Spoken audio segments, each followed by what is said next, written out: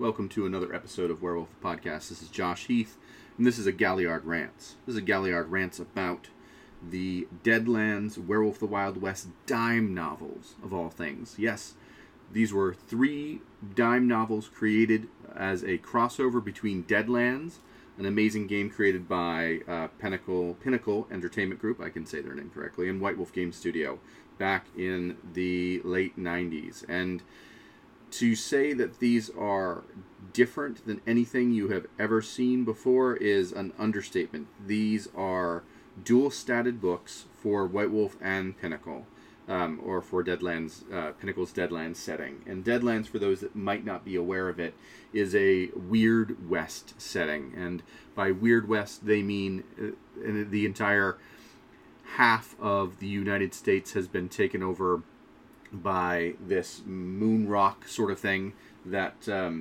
causes zombies and evil creatures to rise up from it.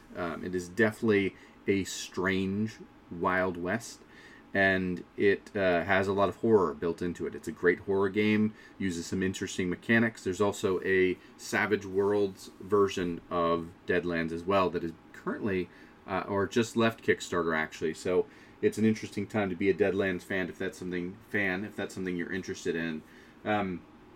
I think Deadlands is an awesome game, one that I've really enjoyed playing. It's kind of hard to describe until you've actually played it, and there's a lot of deep lore for Deadlands. So I'm not going to spend a lot of time talking about Deadlands, but I want you to know that these books are statted to be a Deadlands book and a Wild West book. And if you don't know both of them, you're going to be a little bit lost as you're reading through these or playing these. What do I mean by reading through and or playing? Well, they're dime novels that have a novelization, a short story, or a slightly longer short story spread throughout 3 books. So there are 3 of these dime novels. Under a Harrowed Moon, Strange Bedfellows; Under a Harrowed Moon, Savage Passage; and Under a Harrowed Moon, Ground Zero.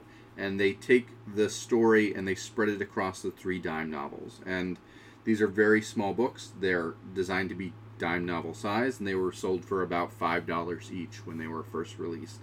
And the story itself is good. I'm not going to spoil any of that. I think it's a solid story that I recommend you reading. And then the adventure is an adventurization of that story.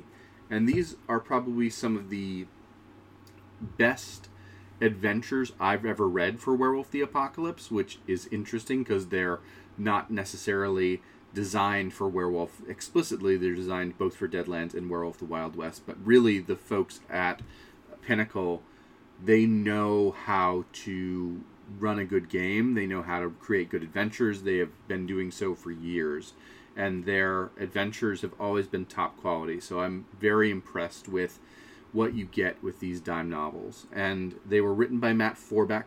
All 3 of them were written by him. They're produced by Barry Doyle and Hal Mangold, and all the cover art and logo information is done by Ron Spencer. It's really good Ron Spencer art on on all 3 of the covers. I think it's hectic, but it's interesting, it's colorful, it certainly catches your attention, and it's interesting to look at. The interior art is all by Kevin Sharp, and then there are some maps and different additional things created by different folks in each of the individual books. So some of them have maps. I think all 3 of them have maps by Jeff Laren. So absolutely quality art, quality production, quality writing and editing. All around, when I look at this, I go, this is a solid little book. There's 3 solid little books that you're going to have a hard time getting a hold of because they are not in regular circulation. Last time I knew, they were not on the Storyteller's Vault or DriveThruRPG. They might be by this point, but they would definitely be something that if they are on there, to get a PDF copy. If you are a Werewolf fan, you should own these. They're just hard to find. I got lucky and got 2 of them in a job lot of Werewolf books, and then I got the 3rd one really by accident by talking to someone and them saying, hey, I'm going to be selling that on eBay. And I was like, hey, before you throw it up there, let me get it from you. And I've been very, very happy to own these dime novels. And I would honestly run this adventure at some point, because I think it's well written and well designed. So, yeah, let me give you a rundown. I'm actually going to read to you a little bit of what the story is so far. This is in the third book. It gives you a rundown of what everything is. I'm just going to read it as is, because I think this explains it way better than I could. The story so far. In the interest of not boring those of you who've been kind enough to pick up and play Strange Bedfellows and Savage Passage, the first two installments in this trilogy, we'll keep this short. In a nutshell, it turns out that all the different worlds in the multiverse are separated from each other by an ethereal realm that most of us mortals never actually see. Whether you call it the hunting grounds, as is done in Deadlands, or the Umbra, as the Garrow in Werewolf the Wild West like to do, it's the mortar and the cracks between the worlds. Certain special folks have figured out the way to get into the mortar and travel from world to world. One such person was a Sioux by the name of Billy Stormwalker. His friends might call him Stormy if he had any. Anyhow, Stormwalker was a Garrow, that's a fancy name for werewolf in the world of Werewolf the Wild West, and he was pretty annoyed by how he saw matters progressing in his world.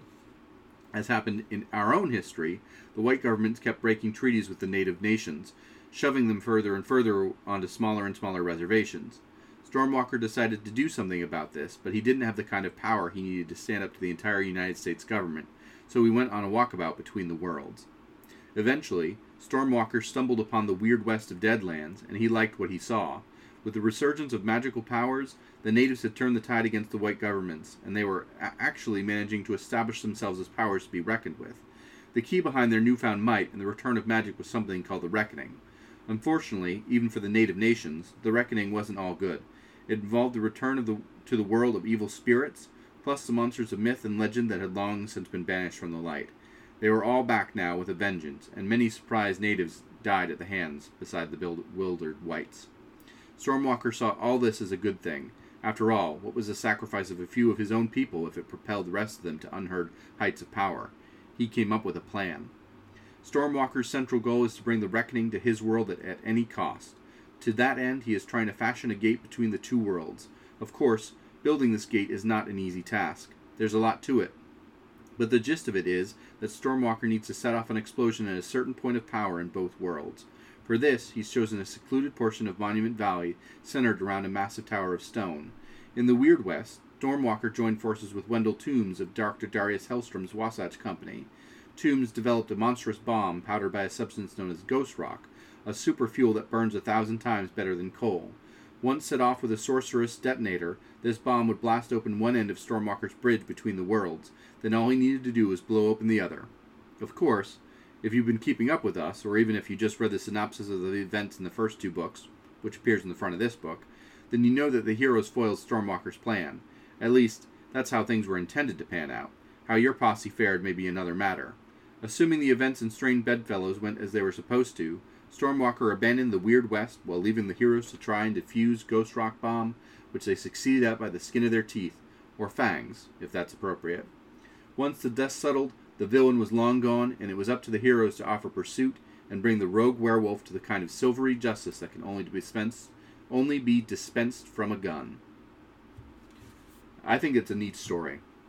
I changed a couple of the words in there because they use a couple of outdated terms and things like that for native people, but nothing that's outright offensive, thankfully. Just a few terms that I would now, writing this, adjust if I were to adjust some wording. Overall, 3 solid adventures, something that I would recommend people check out. They are really easy for you to drop into a story and drop out, and even include little tiny bits and pieces where you're like, this is just some neat concepts of what happens if you dive into the Umbra and alternate realities exist. If you want to do that sort of storytelling, these books offer you a lot of opportunities to get ideas for that sort of jumping off point where you're like, I'm going to have our game connect to the Trinity universe, for example, would be a good one. That you could say, hey, I'm going to bring my werewolves through the Umbra into the Trinity universe. And then it allows you to do that sort of crossover play. Or you could do this with, I'm trying to think of some other awesome games to do it with. There are really pretty much anything you can imagine you could do this sort of crossover with, and it could turn into a really interesting and engaging story. So that's my quick Galliard Rant review of these 3 books. If you can find copies of them, I recommend you do so. I just know that they're going to be hard to find. So take a look at the Storyteller's Vault or Drive Through RPG when you get a chance and see if they have them uploaded on there. They are under A Harrowed Moon, and then there are 3 different subtitles for them. So that's this Galliard Rant for today. Until we get an answer to the question, when will you rage? I'll talk to you again soon.